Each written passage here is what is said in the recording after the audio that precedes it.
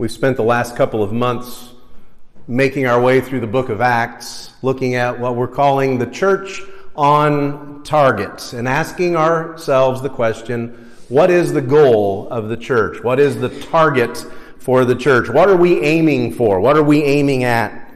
You know, COVID took a lot from us, and COVID put a lot of things on hold for us. Both as a church, we had to stop services for a while. We had to change the way we do things. And as individual Christians. And as things open back up, it's very important that we understand what our goal is. What is the goal of a church, and what is the goal of a Christian? It's not just to be here and hold services. There is a focus for what we do, a focus for who we're called to be. Well, today we're going to wrap up the book of Acts for the summer. We're going to take a few weeks off, or a few months off of the book of Acts, and we're going to move back into that later. But as we wrap up today, rather than focusing on the church itself, I want us to focus on who we are as individuals. What does it look like for you as a Christian to be on target? What qualities do you have? What character do you have? And we're going to see that through a person that we were introduced to last week. We're going to see that through the life of Stephen. This weekend marks the unofficial start of summer. We always call that the unofficial start of summer. A lot of activities this weekend, a lot of people doing a lot of fun stuff, going to a lot of fun places, eating a lot of fun food. That's important for this weekend also. One of my favorite things about summer is food. Oddly enough, it's one of my favorite things about spring and fall and even winter. I like food a lot when it comes to winter. I love our local farmers market that we have. You guys put in so much work. I mean, I don't know. It's amazing the things that we can get there and just how good everything is. There's fresh produce, there's wonderful baked goods, honey, and all kinds of things at the farmers market. We absolutely love that. One of my favorite things about summer is radishes. You know, I know you can get them in the store other times of year, but they just don't taste the same if it's not summer to me. I remember going out in the garden with Dad, and he would pull the radishes, and he would cut them and clean them, and he'd cut the tops off, and then he would give me the tops. And there was always a little bit of red that you could nibble around there. Did he do that to you guys too? Yeah, a little bit of red you can nibble around there. Radish just tastes like summer to me. Now here's your little lesson. Here's your little dictionary, your etymology lesson, and all. The word radish comes from the Latin word radix. Radix, that root word, radix actually means root. Because when you eat a radish, it is a root vegetable. You are eating the root. Don't eat the green part. That doesn't taste good. You eat the root. And so root, radix, radish, that's where the word radish comes from. It's the same root word in Latin where we get the word radical. Okay, we use the word radical to describe someone. Sometimes we use it in positive ways, sometimes we use it in negative ways, but in its origin, the word radical meant someone who got to the root. You were radical if you got to the root of who you were, of what your faith is, of what you believe when you take it to the root, the source of nourishment, the source of growth, the source of everything great that can come from it. That was radical. Radical faith gets to the essence of our faith. Faith where it lives, where it is given its energy, where it receives its strength, and where it grows. And so when we look at someone like Stephen in the book of Acts, we see someone with radical faith. Someone who went to the root of what he believed, the root of who he was, the root of what he was called to do. Now make no mistake, that cost Stephen dearly. I mean, we are introduced to this man in Acts chapter 6. That's when we first meet Stephen. And by the end of chapter 7, he is stoned to death. He is killed. He just lives for 2 chapters for us. He's only there for 2 chapters. But if we're looking for a target, if we're looking for a goal, that's the kind of faith we're called to have, the kind of faith that we see in Stephen. When you dig to the root of your faith, it's there you find your strength to stand.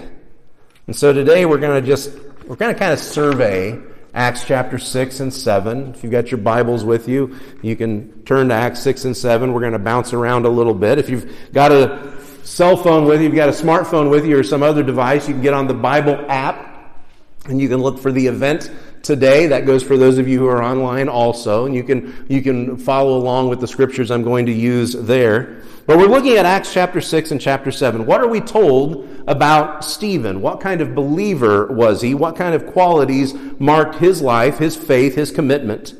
And how can we get to the root of our own faith? How can we find these qualities in ourselves? How can we encourage them in each other? When we're first introduced to Stephen, the first thing we're told is that Stephen was full of the Spirit, and Stephen was full of wisdom. Last week we looked at chapter 6. We looked at the calling of the seven. And if you remember from last week, there was a complaint that had arisen in the Jerusalem church. From the very beginning of the church, from Acts chapter 2, the church is looking out for each other. They're taking care of each other. They're feeding and providing for each other. They were caring for the widows in the church. They were supplying them with food. But by Acts chapter 6, the church has grown and it has expanded into new parts of town. And some people were being overlooked. And so the apostles gather the whole church together and they say, this isn't right. We have to take care of each other. These people need to be cared for. This need must be met. And in Acts chapter 6, verse 3, the apostles say, therefore, brothers, pick out from among you 7 men of good repute, full of the Spirit and of wisdom, whom we will appoint to this duty. But we will devote ourselves to prayer and to the ministry of the word. What qualities were they looking for in these 7 that would head up this ministry? They were looking for people who were full of the Spirit and full of wisdom. Those two qualities, when they come together, something beautiful happens when those come together. Basically, they're saying, we need people who are both practically minded. They are practically minded and also spiritually minded. Practically minded because this job needs to be done and we need people who can do it efficiently. We need people who can make the best use of their time, the best use of their energy, the people who can do this job to the best of their abilities. But spiritual also, full of wisdom and the Spirit. Spiritual because anything that we do to serve, we are really giving to Jesus. We are serving Christ, no matter how we serve. It's not about me. It's not about the person who is serving. It's not about how special we are or how deserving we are to be called to do these things. It's because we're giving ourselves to Jesus. Now that's a delicate balance. But Stephen and the rest of the 7, the other 6, it was seen in them as they were chosen to serve. You know, the word wisdom is only used in the book of Acts 4 times. Only comes up 4 times. 2 times it's used by Stephen. Stephen uses the word wisdom. And the other 2 times it's used of Stephen. It's used to describe him. When we talk about wisdom today, when we talk about wisdom in our world, we usually talk about this innate understanding of how to get things done, of how things work together. We often draw a distinction between knowledge and wisdom. You know, knowledge is book learning, and wisdom, that's street smarts. That's when you really know how things work. You know, knowledge, okay? Knowledge is knowing that a tomato is a fruit, right? Tomatoes are fruit. Knowledge is knowing that a tomato is a fruit. Wisdom is knowing that they do not belong in a fruit salad, right? You don't put a tomato in there. That's not where it belongs. Just because it's fruit, it's not going into the fruit salad. Those of you who are watching online, I don't think the sound worked really well, but they busted out laughing when I said that here. The place exploded with laughter when I told that little story. I'm sorry you missed it. We'll try to fix that later. They're making me look bad in front of the internet people. Come on. When we talk in the Bible about wisdom, we're talking about the way that we walk through life with our hearts and our minds tuned to the presence of God. The way that we walk through life with our commitment to God in the forefront. Our nearness to Him, our desire to please Him. When we focus on Him, it changes the way that we act.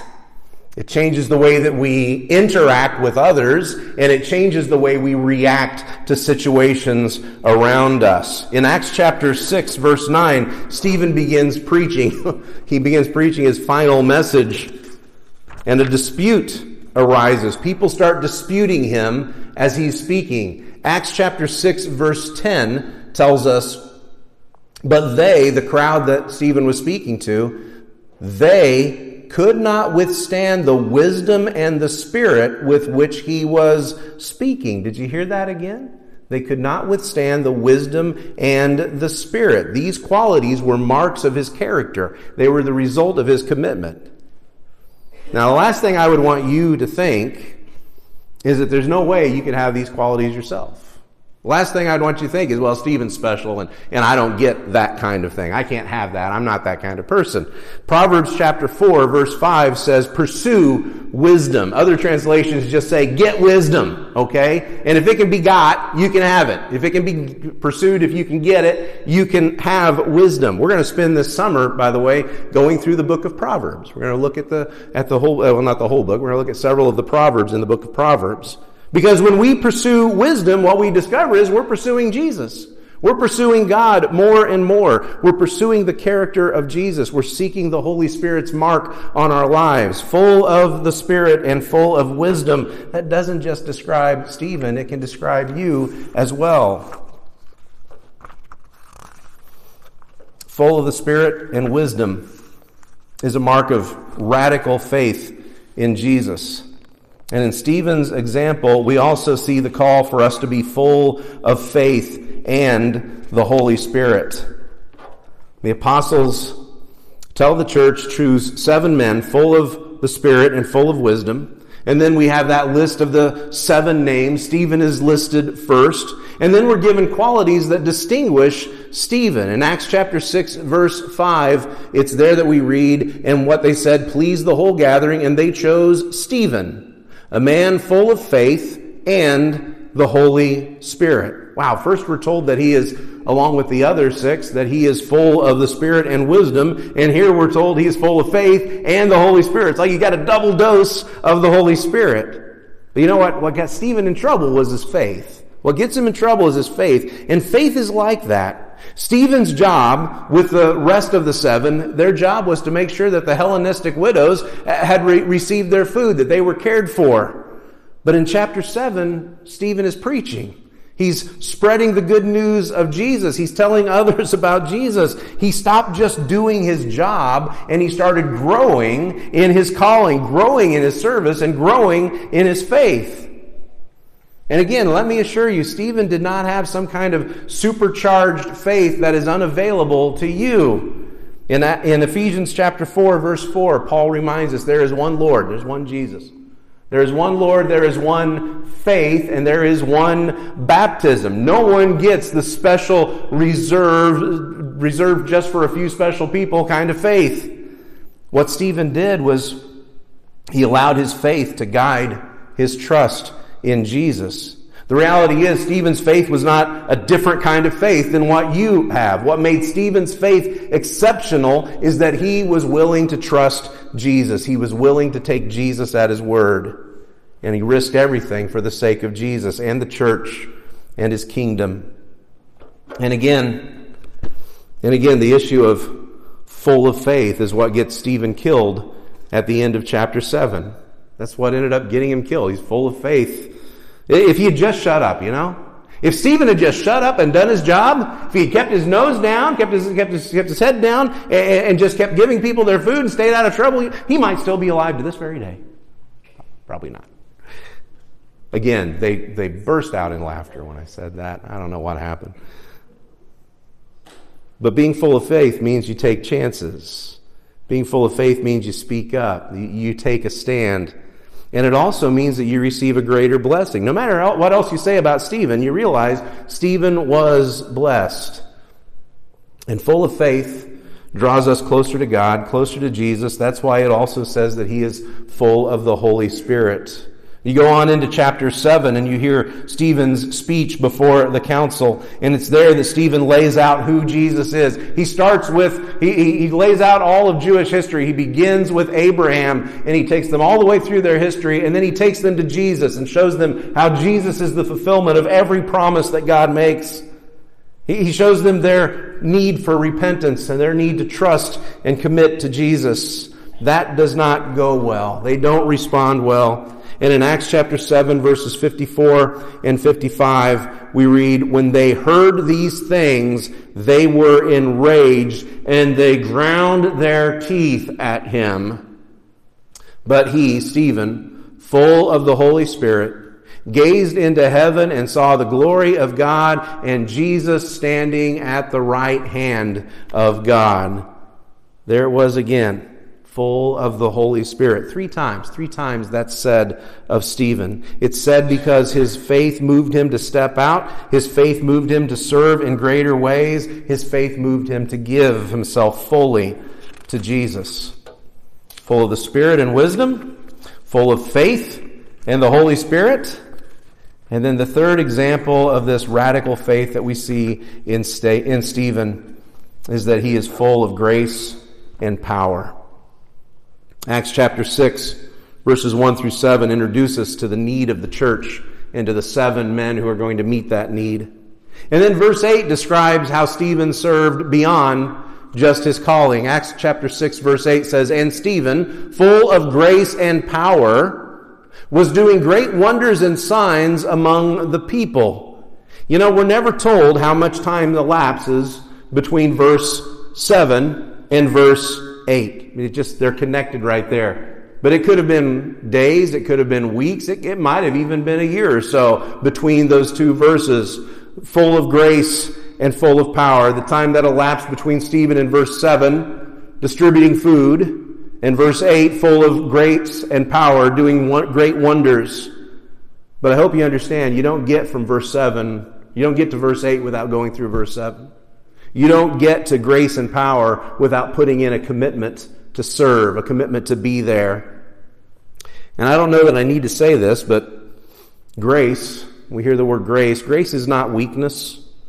Grace is not about giving people a pass on their sin. Grace is not about pretending that everything is okay. We don't need to address this. We don't need to worry about this. On the other end of Stephen's speech, you hear how he thunders against those who have seized him, those who are preparing to kill him. In Acts chapter 7, verses 51 through 53, Stephen concludes his message with these words. He says, "You stiff-necked people, uncircumcised in hearts and ears, you always resist the Holy Spirit. As your fathers did, so do you. Which of the prophets did your fathers not persecute? And they killed those who announced beforehand the coming of the righteous one, whom you have now betrayed and murdered. You who received the law as delivered by angels and did not keep it." Does that sound like weakness? It might not sound a lot like grace to you either, though. But Stephen's life was so impacted by the grace of Jesus that he did not want anyone to miss out. There's an old story told about Dwight L. Moody. Dwight Moody was a preacher in the 1800s. He preached up in Chicago. In fact, you may have heard of the Moody Church or the Moody Bible Institute. Several years ago, I was in a meeting and plopped down next to an older gentleman, scooted out a chair for me. I plopped down next to him, and while they're holding this meeting, he kept on elbowing me and talking to me and just engaging me, and he was a lot of fun. And I found out afterwards that it was Erwin Lutzer, the preacher at the Moody Church that I had sat down next to. A few weeks ago when I graduated finally from Lincoln, our keynote speaker for the graduation was Ed Stetzer, a man who had served as the interim preacher at the Moody Church. The man who started all of that was Dwight L. Moody, and there's an old story told of Moody that he and a friend were out walking through Chicago one day, and coming at them on the sidewalk was an old drunk, staggering his way down the sidewalk. Pretty soon he staggered off to the side, and the man fell into the gutter. Moody's companion looked at the man with scorn and derision. But Dwight Moody stopped and pointed at that man and said, "There, but for the grace of God, go I. There, but for the grace of God, go I." Have you come to that point? Have you come to that point when you can see someone else's struggle, you can see someone else's pain, you can see someone else and the problems that they have, and you can say to yourself, if it were not for the grace of God, I would be going through the same problems. If it were not for God's grace, I would be exactly like that. 1 Timothy chapter 1, verse 15 is where Paul tells us Christ Jesus came into the world to save sinners, of whom I am the worst. Paul realized that he himself, he was the only one that knew his heart. And where he had failed and where he needed grace, he was the one who knew that need the greatest. That's Paul's perspective on himself and his own need for grace. It needs to be our perspective also, as someone else has said, until you realize that you are the worst sinner you know. Until you realize you are the worst sinner you know, you will never fully appreciate God's grace. You'll never completely experience His power. Stephen was full of grace and power. And we come to the end of chapter 7. The end of chapter 7, the crowd begins to pick up rocks. They back Stephen up against the wall. There's a man there named Saul of Tarsus who is holding the cloaks and giving approval. He's organized this ambush. And as they pick up rocks and as they prepare to throw, we read in as they begin throwing, we read in verse 59, and as they were stoning Stephen, he called out, "Lord Jesus, receive my spirit." Where had he heard that? Where had he learned that? Luke, who wrote the book of Acts, also wrote the Gospel of Luke. Luke records in Luke chapter 23, verse 46, he records those as Jesus' last words, "Receive my spirit." He had heard that from Jesus. Those aren't Stephen's final words, though. In fact, the next verse gives us his final words, verse 60. "And falling to his knees, he cried out with a loud voice, 'Lord, do not hold this sin against them.' And when he had said this, he fell asleep." Where did he hear that? Where did he learn that? He learned that from Jesus when the soldiers began crucifying him. See, that's radical faith. Radical faith that gets so close to Jesus, that seeks the image of Jesus, not just in your service, not just in the good moments, but that seeks the image of Jesus in your pain, in your struggle, in your trials. Because when you dig to the root of your faith, it's there that you find the strength to stand. There's a fascinating statement about Stephen that's made as he begins to speak. In Acts chapter 6, verse 15, as Stephen is beginning his speech, it says, "And gazing on him, all who sat in the council saw his face was like the face of an angel." I always wondered what that meant. That his face was like the face of an angel. I don't know what that looked like. Did they see innocence? Did they see power? Did they see his purpose, that his calling in life? But they saw something different. His radical faith gave him the strength to stand. Stephen was known for being full of the Holy Spirit, full of wisdom, full of faith, full of grace, full of power. I really, really thought about asking you at this point, what are you known for being full of?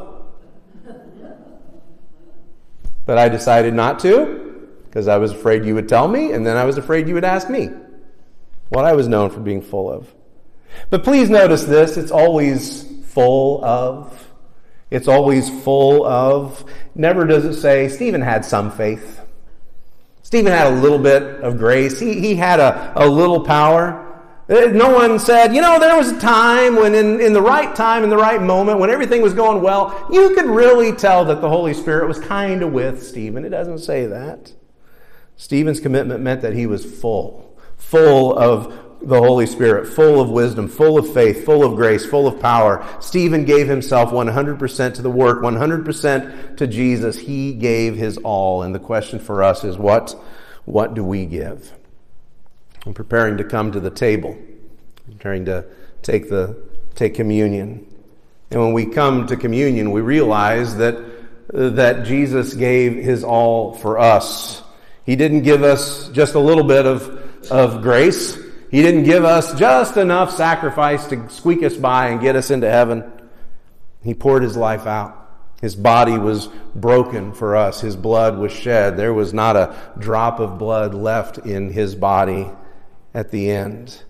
We realize Jesus gave his all for us, and the only thing we can do is return and give our lives completely to him as well. I'm going to pray. We're going to sing a song, and we'll take the Lord's Supper together. Let's pray. Father, we thank you. We thank you that in our greatest need, nothing was withheld. Lord, there was never a moment where you said, I don't think they're getting enough grace. Lord, you poured out everything through your Son. And we thank you for that. And today, as we take the bread that reminds us of his body broken, as we take the cup that reminds us of the blood that was shed for us, Lord, remind us that in the same way that Jesus gave his all, in the same way we can look at Stephen and see what he was filled with, Lord, we are called to give our all. We are called to be filled with your presence, filled with your grace, filled with faith. And Lord, would you remind us in those moments of strength and especially in those moments of weakness that there's not a need that we have that the fullness of Christ doesn't meet. It's in his name we pray. Amen.